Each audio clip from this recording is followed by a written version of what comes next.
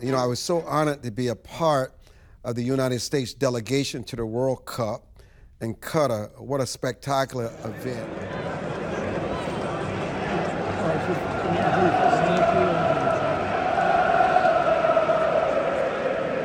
are here at the World Cup on Friday, November 25th, 10 p.m. Eastern Standard Time. England versus our little USA. It's kind of peculiar what's going on right now, but we're waiting to see who's going to draw the first blood. Live here in Doha, Qatar, at the world famous stadium. USA! USA! USA! USA!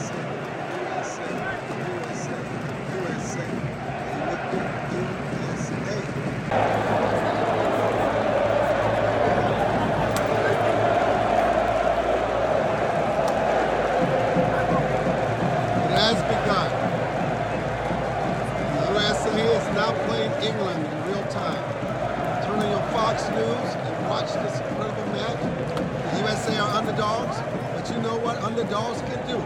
Underdogs can be the dog of the day to root for the good old USA as we come to you from Doha Stadium in Qatar for the World Cup. The USA versus England. This promises to be a good one, baby. Join it. You know, World Cup fever, it's not just in the stadiums where the games are being played. They're in the market squares. They're at the Souk, where Mexico is rooting its team on. It is, let me tell you, Europeans, people across the world, have a great enthusiasm for world soccer, unlike anything I've ever seen. More enthusiasm than what we have for professional football, any sports, basketball or baseball. I mean, they take it to a whole different level as they promote and root for their team before the big game. Armstrong Williams from Qatar. Unbelievable, right?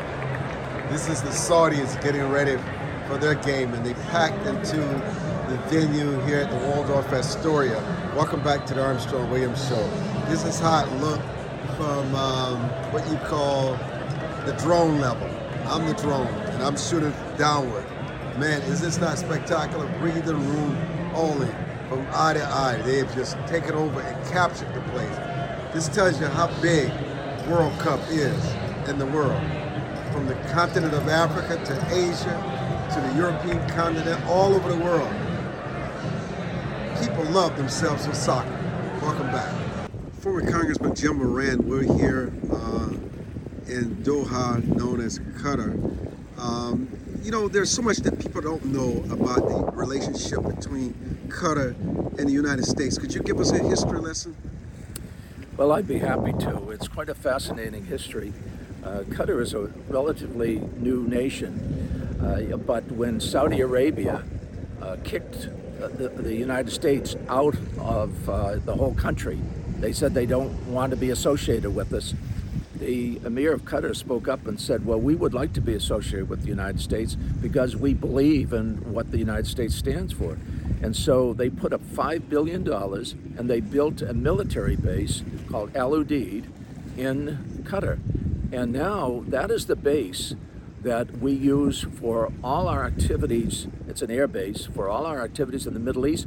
It's the base that we used for Afghanistan. In fact, the entire evacuation from Afghanistan took place because of the planes that we have here at Al Udeid military base. And in fact, it's a principal source for intelligence activities throughout Asia and the Middle East. The U.S.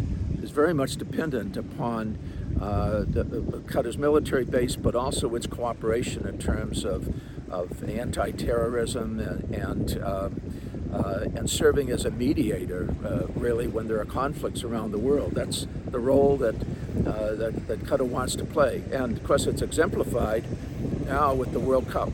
They want to be the host to the entire world so that the entire world can play on an equal playing field, can enjoy the sport, can get along with each other, can override the rivalries and the petty differences oftentimes that divide them.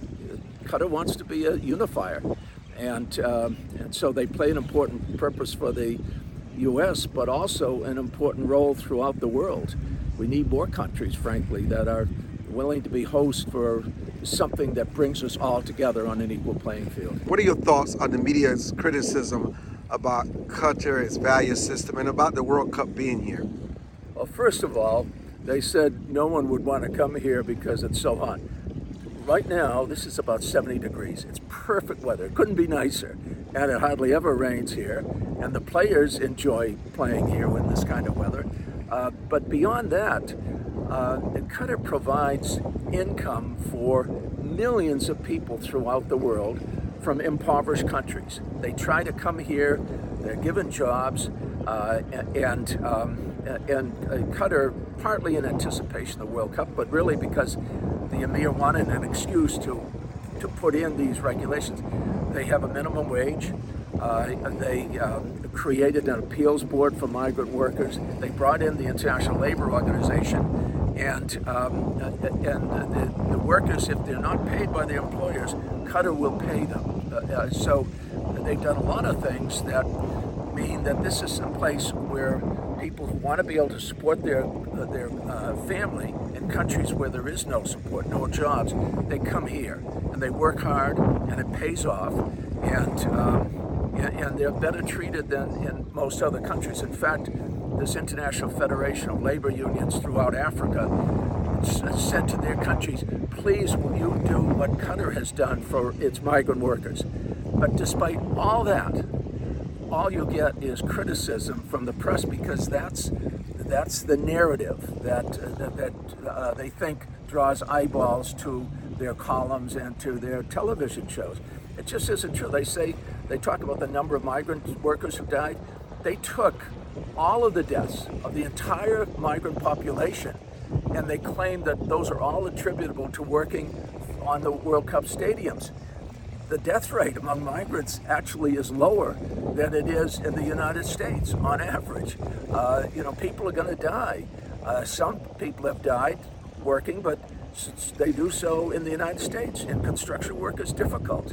I don't want to make excuses. I'm sure that there's a lot of flaws in the way that they operate, but on the whole, it's a great economic opportunity for people who need that kind of opportunity, whose countries create economic desperation, really. So Qatar is playing a very positive role as far as I'm concerned, and the facts bear it out, not the myth, the facts.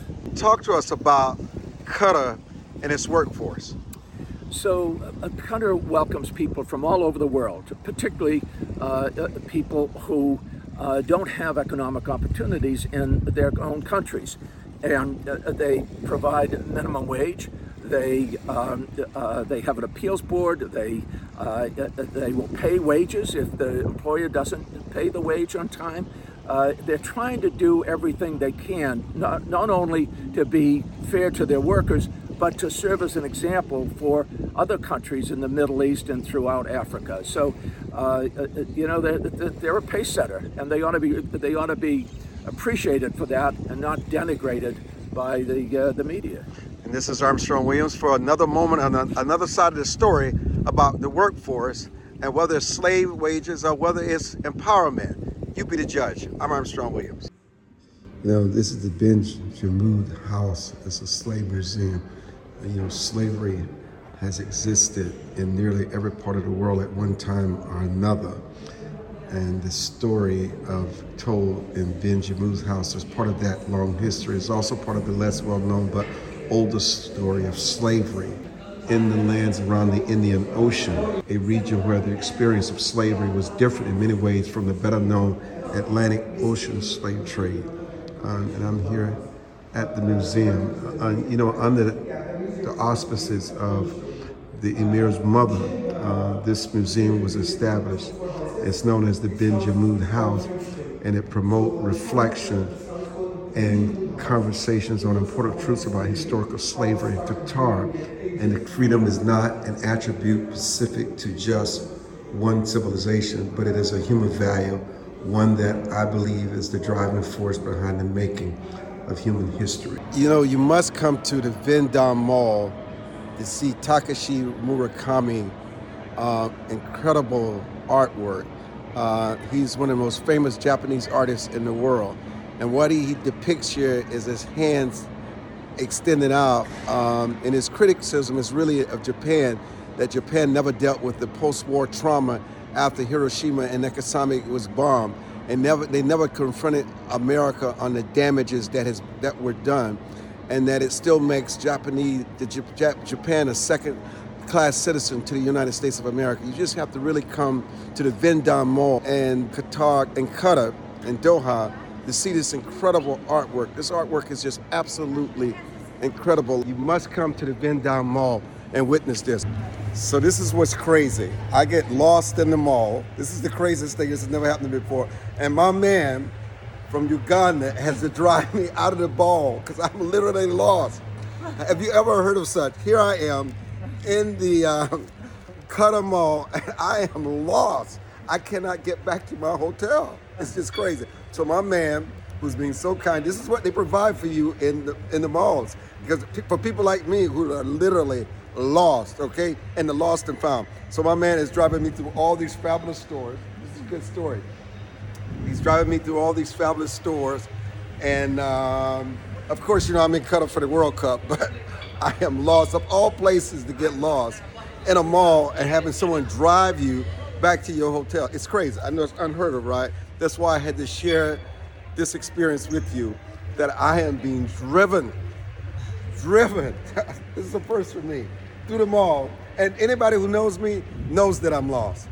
This journey just continues. Listen, anybody knows me, my sense of direction, unless it's an urgent situation, I can find my way. But anyhow, I'm so thankful. This is just another part of the uniqueness of Qatar and what people are willing to do and what they're prepared for, because they know these malls are so humongous that any of us can get lost. But I have the good fortune to find my navigating system and have someone take me back to my hotel via cart.